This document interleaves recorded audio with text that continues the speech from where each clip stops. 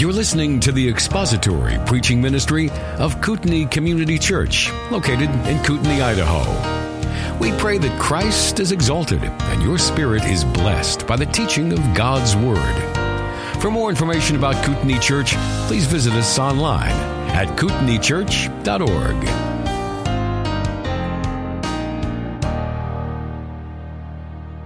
So I want to prepare for these two verses, the significance of these two verses, by starting off asking a few questions. You don't have to answer them out loud, but answer them, in your mind. Are you anxious? Are you worried about something? Are there things in your life that worry you, that cause you to be afraid? Think about what those things are. I think I'm speaking overwhelmingly to Christians, so I'm somewhat assuming that today. You are a believer in God, aren't you? A believer in God. And I mean the only God, the true God, the God of the Bible. Do you believe what the Bible says about your God? Do you believe that God is sovereign? Do you believe He's in control of every single thing that happens to you? Even that thing that could cause you anxiety or despair? Do you believe that everything that happens is part of His eternal decree? Do you believe He's good? Do you believe God is good? Do you believe that He knows best, that He has your interests at heart? Do you believe that His way is the best way? Or do you think you might be better off if you had something that He has said is not for you? Or do you think you'd be better off if you didn't have something, some trial that He has said is for you? Do you think you know a little better?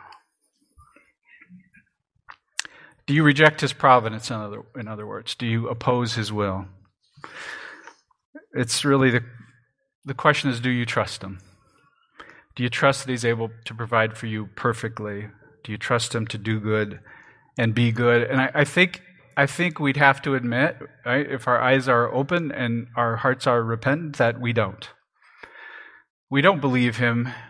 We don't believe as we should. We don't trust Him as we should. We don't trust Him as He deserves. He is perfectly, absolutely, completely worthy of your total trust. And we don't give Him that trust. And we do believe. I am speaking to people I would describe as believers. We trust in Him for our salvation. But I'm praying this morning that we expand the scope of that trust. As trustworthy as He is for your salvation, He is equally trustworthy for all things. So we can trust Him in everything, even in the trials of this life. We let our minds, even though we say we believe, and we do believe in the sovereignty and goodness of God, we let our minds, the sin nature that still dwells within us, we let that take our minds down very long paths of distrust, of enticement to sin. Right? We let our minds wander down those sinful paths.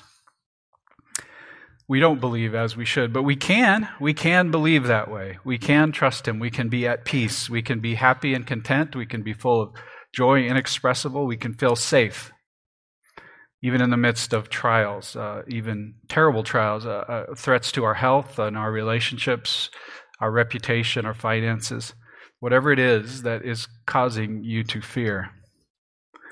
Psalm 9:10 says, "And those who know your name will put their trust in you, for you, O Yahweh, have not forsaken those who seek you."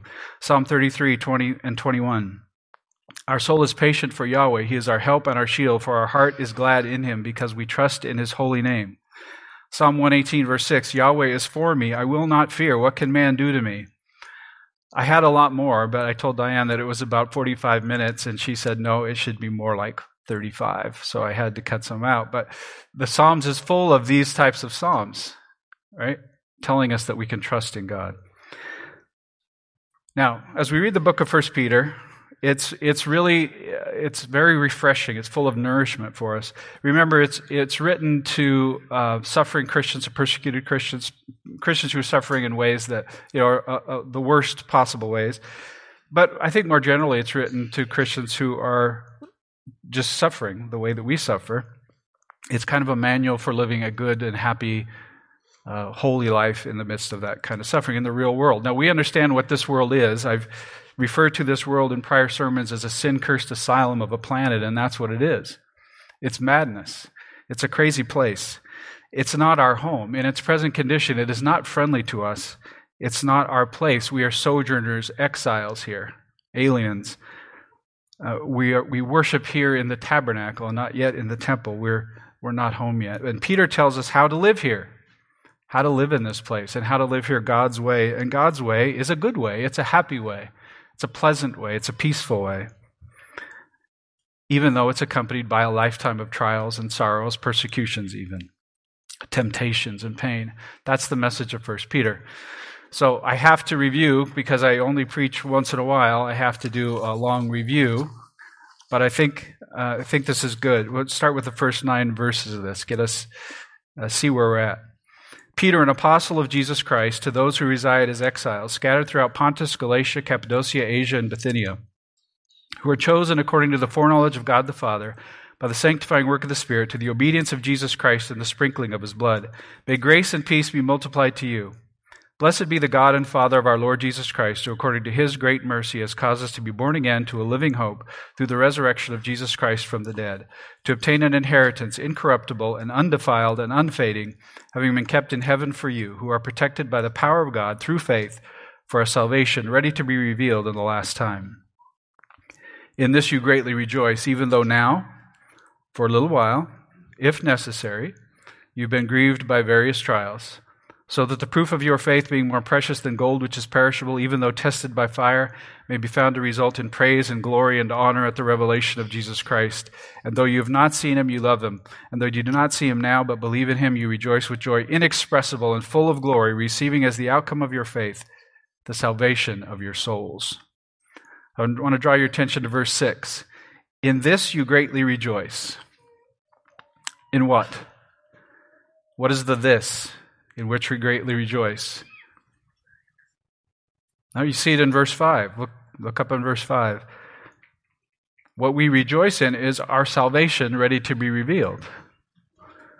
We rejoice in our salvation ready to reveal our ultimate salvation, our eternal state, getting to be with Christ forever and ever, and with you forever and ever, without sin, without worrying about self-control, just together, blissfully together, our eternal state. We rejoice in that. We rejoice in our great salvation. Of course we do. Of course we do. Of course we're happy in that. Of course we rejoice when we consider that. We look forward to that, our long life, our real life, our eternal life. But because of that, we can look through and past this life.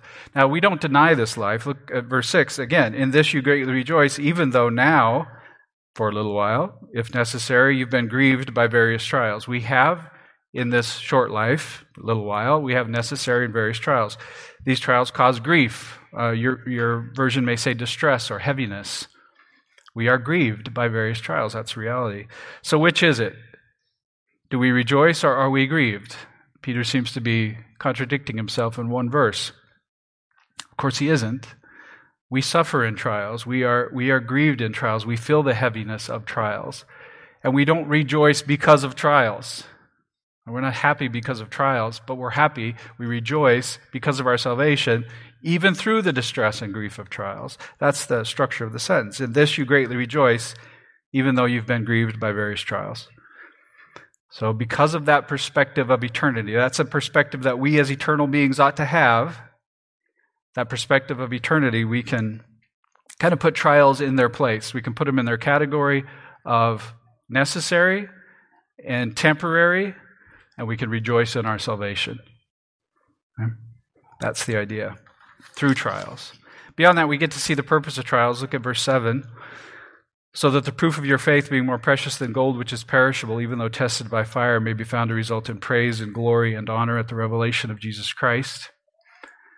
We see what trials do. They serve a purpose. They prove our faith. They prove our faith to be a God-given, enduring faith. It's a faith that has a divine source. It's invincible. And we see that in the sanctification process. Trial is that chisel that God uses to form us into his image, to sculpt us into his image. That's the idea. So for this reason, and now we don't want to invite trial, we don't want to invent trial, but because of our salvation, we can rejoice in and through We can rejoice in the promises of God through trial. Let's say that right. Right? Why? Because we know who's in control. We know that God is sovereign, and we know that God is good. And those two pillars give us hope and faith, as we'll see.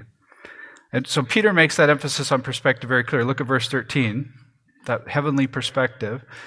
Therefore, having girded your minds for action, being sober in spirit, fix your hope completely on the grace to be brought to you at the revelation of Jesus Christ. That's the perspective, the eternal perspective. Our hope fixed on the grace.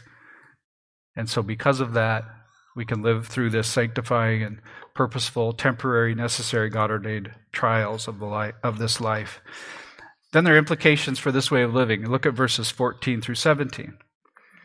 As obedient children, not being conformed to the former lusts which were yours in your ignorance, but like the Holy One who called you, be holy yourselves in all your conduct, because it is written, you shall be holy, for I am holy. And if you address as Father the one who impartially judges according to each one's work, conduct yourselves in fear during the time of your sojourn. And so the Christian, having fixed his or her hope on eternity in Christ, now lives through the trials of life in joy and triumph, in a sanctifying manner, by living as children of obedience, by living as you actually are, holy as he is holy. That's the command. We agree with the revealed will of God, living through these trials that make us more and more into his image. What's the motivation for this? Why would we do this? Living holy lives in the midst of this life of trial, it requires effort, doesn't it? There's much in the Scripture that is commands. It's about striving to be holy. You just saw it. Be holy because he's holy. It takes effort. It means we do things like avoiding temptation and mortifying the flesh, and even loving one another requires sacrifice, doesn't it? We take the lesser seat. It may mean we take the lower position. We set aside the desires of the self. All of this is hard. It can even mean persecution. It can mean financial loss, material loss. It can mean torture, imprisonment, even death. What's the motivation? What would motivate us to live through that kind of thing this way? Verses 18 and 19. Knowing that you were not redeemed with corruptible things like silver or gold from your futile conduct inherited from your forefathers, but with precious blood, as of a lamb unblemished and spotless, the blood of Christ. There's your motivation. There's your motivation. That's the price of your redemption.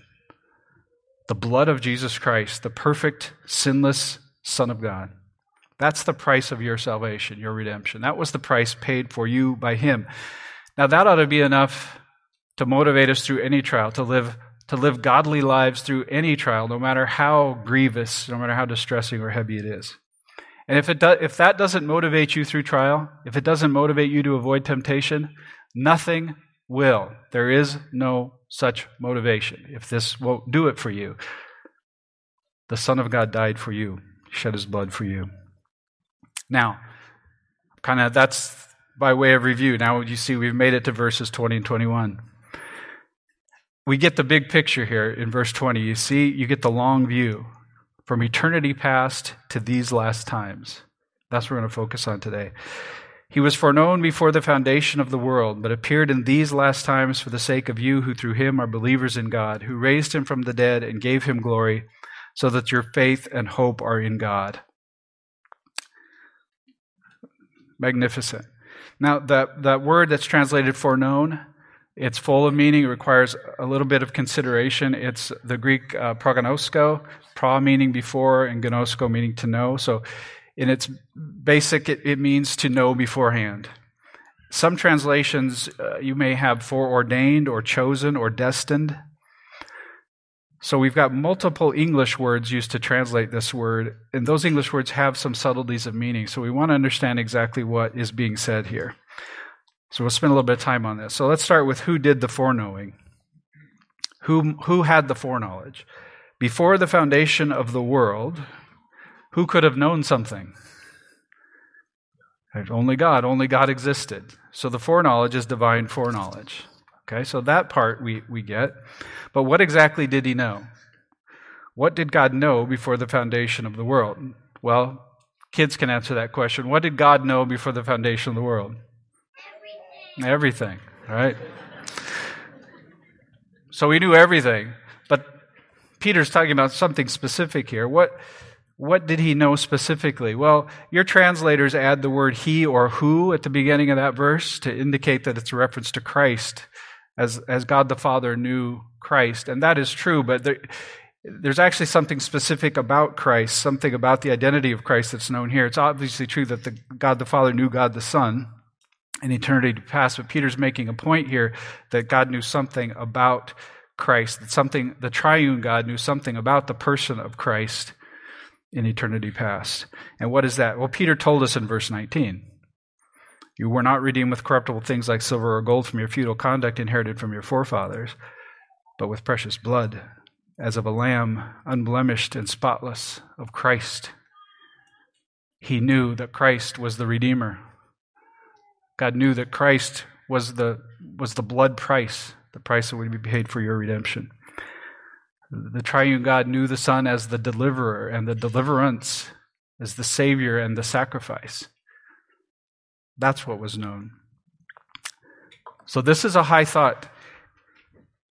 This is what Peter's saying. God's plan for your salvation was part of the eternal decree of God. It was eternally known that Christ would die for you. It was his decree, it was his intent, it was his plan that Christ would die for your sins and for mine. Christ had always planned to die for you. The Spirit had always planned to regenerate you and give you the faith to believe. The Father had always planned for your home to be in heaven. It's always the plan. While we were yet sinners, Christ died for us. This is for our good and for his glory. Now, we are, of course, Calvinists here. If you didn't know that, welcome to Kootenai Church today. We believe in the sovereignty of God in salvation. We believe in the sovereignty of God in all things. I'm kind of an absolutist when it comes to God's sovereignty. We believe that God chose his elect, and that means every individual human being that he determined to redeem. We believe that God planned every aspect of the redemption of his elect. And you think about that, there's a lot that goes into that. Right? For Ed to exist, there's a lot that went into that. A lot of decisions in history and things that happened through the years. And they were good things. And gave us Ed just as he is. But they all had to be controlled. They all had to be determined. We believe that God controls everything. Everything. Every aspect of the redemption of the elect. Nothing that happens is not ordained by God. There are no surprises. There's no reactions. There's no changes in God's plan. There's not one act in all of history or one molecule in the entire universe that defies the will of God. Right? God is sovereign. That's what we believe. God is sovereign. That's what the Bible teaches us. God planned it all. He does it all. What God intends, he does. God doesn't try. Available online and in stores soon. No 1-800 number. We're going to put a thing on there.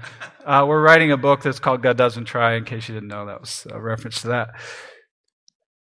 But it's an important fact, and that's in fact what the book does. It defends the sovereignty of God in different aspects. God doesn't try to do anything. God's not capable of trying. God merely does. Right? We try, but God doesn't. He simply does as he pleases. His foreknowledge then is foreordination. It's destiny, and it is necessity. So those translation choices, he was foreknown, he was destined, he was foreordained, they're all good translation choices. For God to intend is to know, for him to know is to have ordained, and for him to ordain is to destine. What he knows will happen because he intends for it to happen, has ordained it. He will cause it to happen. So here in verse 20, the fact that the triune God had before the foundation of the world identified the entire plan of salvation. It includes the identities of all who would be redeemed. We see that back in the beginning of chapter 1. He calls us chosen. Here we see the identity of the Savior and the price paid by that Savior. All of those things were determined in eternity past. All of it, up to the blood shed on the cross. This is what the theologians call the Pactum Salutis, or the covenant of redemption. There's a council or a meeting before time began between the persons of the Trinity. as part of the eternal decree to do all that was necessary to glorify God in the redemption of his elect. So the Father would exalt the Son by giving him a kingdom and a family through the resurrection of the Son. The Son would exalt the Father by submitting himself to the work of redemption. He took the place of the elect voluntarily. The Spirit would then exalt Father and Son by applying redemption to the individual in time through the sharing of the gospel, the call of the gospel, and conversion. All of this, Peter tells us, all of it, part of the plan of God in eternity past. So, on the one hand, Peter says, he was foreknown before the foundation of the world, but, Peter says, there's a little conjunction in there, that isn't all. Christ as Redeemer has also appeared or was manifest. So there are two phrases in the verse, two truths that Peter's sharing with us. The first, that God's foreknowledge of the plan of redemption, and the second is this idea of appearing of Christ in these last days. So we know that part. That's easier for us to understand what his appearing is all about, what being made manifest is all about. That's the life and death, the resurrection, the ascension of Christ. It's him doing all that was necessary in time. He revealed the Pactum Salutis. He revealed the plan of redemption in time, showing what was necessary, showing who the Redeemer was and what the redemption price was. He did all the work that secures the justification of the elect in time. This was done, it says, in these last times. Now, this is obviously a reference to the time in which Christ appeared. I'm not going to go too much into what these last times mean because I don't want to do eschatology. Because I absolutely don't need to here, is the nice part of it. These last times clearly refer to the time of Christ and the time of Peter, and by extension would mean any times after that until the end of time. But the focus here is on Christ's work on earth, the time when that plan of God was made manifest in the person and work of Christ. Okay, here's the part that may be a little bit hard to preach. I get a little stuck here because of the majesty and the impact of this. It's very encouraging to hear and to contemplate this. This is kind of the crux of the matter. So if you can grasp this, remember this, long after my voice rolls around this room, much will fall into place for you. He was foreknown before the foundation of the world, and appeared in these last times, for the sake of you who through him are believers in God. He appeared, he came here, laid in a manger, born to average people, needed to be fed, needed to be cared for, grew up, started to teach, was ridiculed by idiotic, vile creatures of dust. He was contradicted. It's ridiculous. He was mocked by his own brothers, by his friends. We know what happened in the Passion Week, the beating and the spitting and the torture. Stripped and beaten, put on a cross. Yet always on mission to the last breath. He appeared for your sake. He appeared for your sake. The you is plural, or the your is plural, but we've got to take it into our individual souls. He appeared for your sake. The outworking of the plan, and the plan, it was for your sake. This is Peter's point. All of this was planned in eternity past, all of it. He planned all of it, planned what he would do, how he would die, every aspect of it. Christ knew he was the one to humiliate himself, to suffer and die for your sake. He knew it, and he did it. He made manifest that eternal decree of salvation through his work on the cross. It was done for your sake. He did it for you. He did it for you, for your salvation. Everything, the plan, all the activity and time, the work of Christ, the work of the Spirit, it's all for your sake. For whose sake, specifically? For you who through him are believers in God, the word says. And again, I assume I'm mostly speaking to people who would be referred to as believers in God, and that doesn't mean that you believe in a designer or that you are a deist, you believe in a higher power, or a theist. It means you're a Christian. It means you're one who has repented of your sins and put your faith in Christ. You call Christ your Lord, Jesus Christ your Lord and Master. These are the people that he's talking about. Now note the important phrase, through him. He appeared in these last times for the sake of you who through him are believers in God. Now in what sense are we believers in God through him? In any sense, in every sense. Right? We have no part in our salvation. He has done everything that was necessary to make us believers in him. Everything. Well and truly, we say that salvation is of the Lord and from the Lord. That is our soli Deo Gloria. Okay? Well and truly. All of it. Now, it says here that he did this for your sake, but also for his glory. You see that? In this case, God who raised him from the dead also gave him glory. The covenant of redemption, these acts of redemption, they're for your sake and for his glory. There's no contradiction there. It's for your glory, for his glory and for your sake. So what exactly does it mean here? How does God the Father give Christ glory in the resurrection? What is God the Father saying in the resurrection of the Son?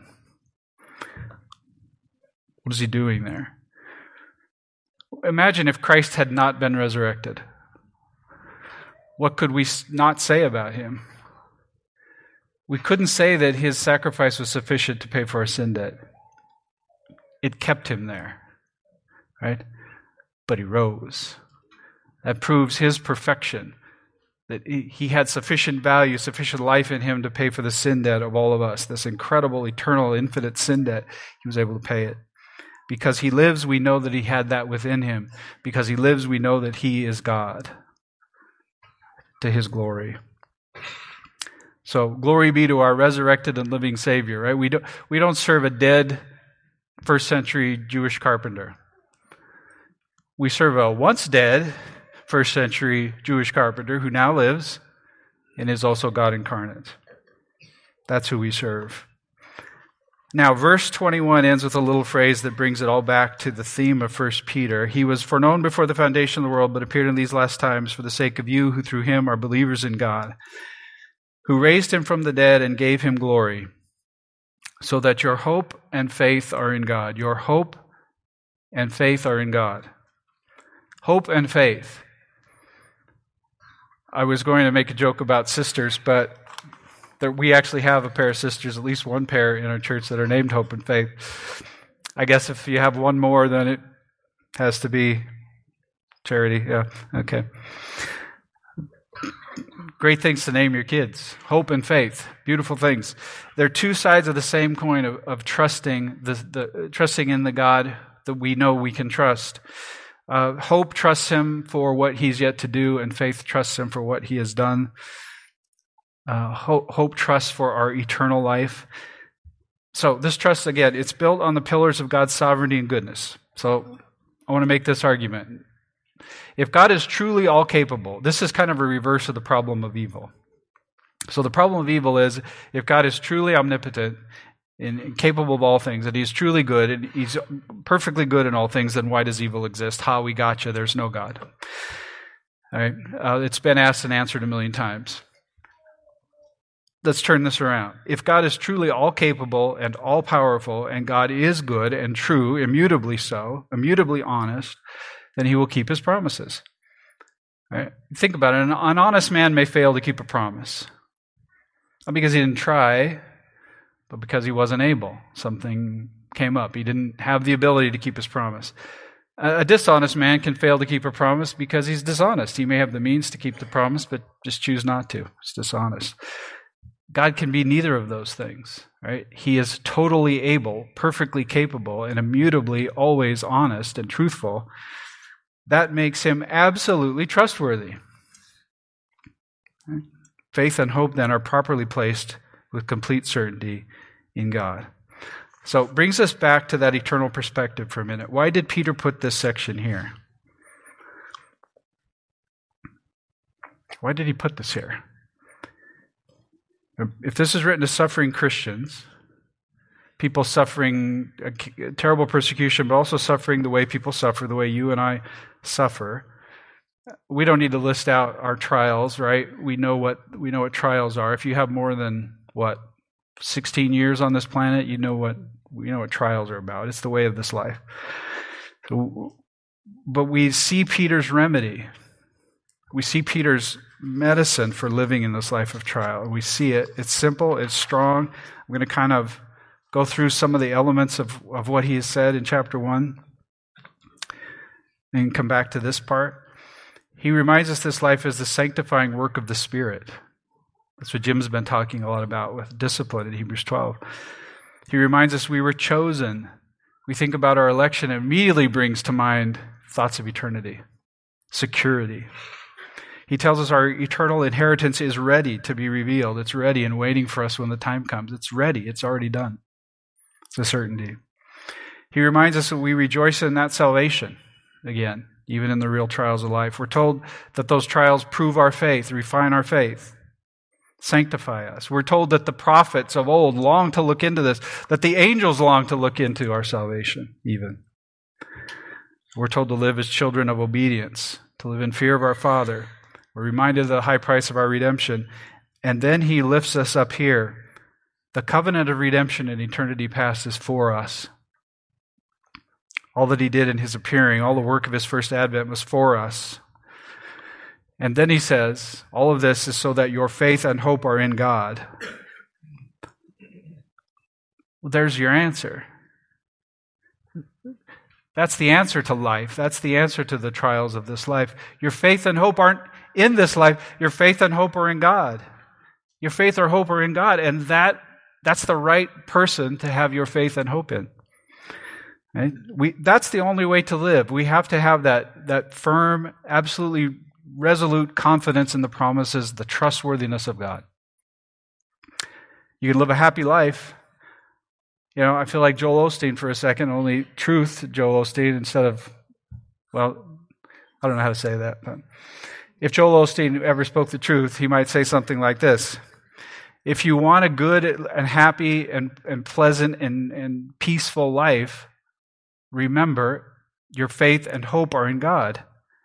Always look forward to what God has promised you and understand what he's doing on this plane. That's a good life. So let's go back to your questions at the beginning, or my questions, I guess, at the beginning. Are you anxious? Are you afraid? Are you worried? Why? Why would you be worried? This was all for you, and your faith and hope are in God. What do you have to worry about? Nothing really. What sort of thinking would lead someone to seek that which he has said is not for you? Or to think you'd be better off if he hadn't given you something that he has said is for you? What would cause that? Only faithlessness and hopelessness, blasphemous distrust in the God who's worthy of our absolute trust. What are you saying about him? Has he not promised you a happy eternity? Is he not strong enough to deliver on that promise? Has he not told you that the trials of this life are for his glory and for your good? He's told us that. Is he lying? Is he just wrong? Is he just ignorant? Or maybe he's incapable? That's what we say when we put our faith, our hope in something else. We grumble against his providence. Right? So don't let your doubts or your flesh defeat his promises. Don't let the trials of this life or the deeds of the worldly or the debates of the godless, the mindless whining and wailing of the inmates of the asylum, don't let them overwhelm the clear-spoken, written promises of God to you. Placing your faith or your hope on anything else, placing your passion, your trust in anything else or anyone else other than He's the only one that even can be faithful. To trust anything else is foolish. It's ridiculous. Stepping over dollars for dimes.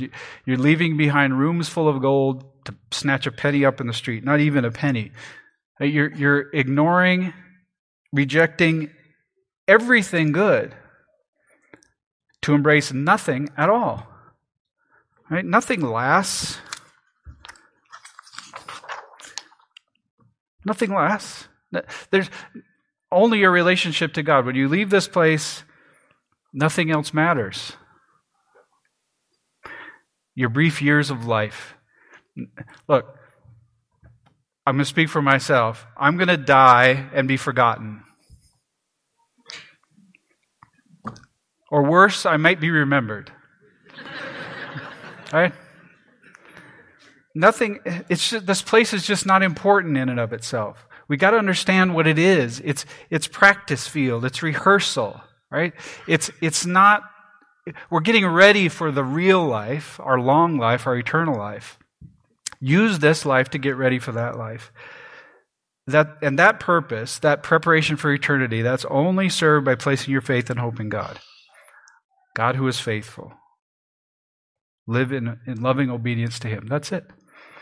Psalm 56 was our scripture reading this morning, and this is verses 3 and 4 again. When I am afraid, this is a psalm of David. When I'm afraid, I will trust in you. In God whose word I praise, in God I trust, I shall not be afraid. What can man do to me? That's it, right? When I'm afraid, I shall not be afraid because I trust in God. Those are David's words. There's liberty in this. There's joy in this, contentment, freedom from those fears and anxieties, freedom from oppression. We have a pandemic in this country, and it's not the one that we were talking about. The pandemic is anxiety and depression. Right? There's freedom from that. Trust in God. He was foreknown before the foundation of the world. He has appeared in these last times for your sake, for those of you who through Him are believers in God. God raised Him from the dead and gave Him glory, so that your faith and hope are in God. Your faith and hope are in God. Thank you for listening to the latest podcast from Kootenai Church. If you'd like to learn more about Kootenai Church or to donate to our church ministry, you can do so online by visiting kootenaichurch.org. We hope you enjoyed this podcast and pray you'll join us again next time. Once again, thank you for listening.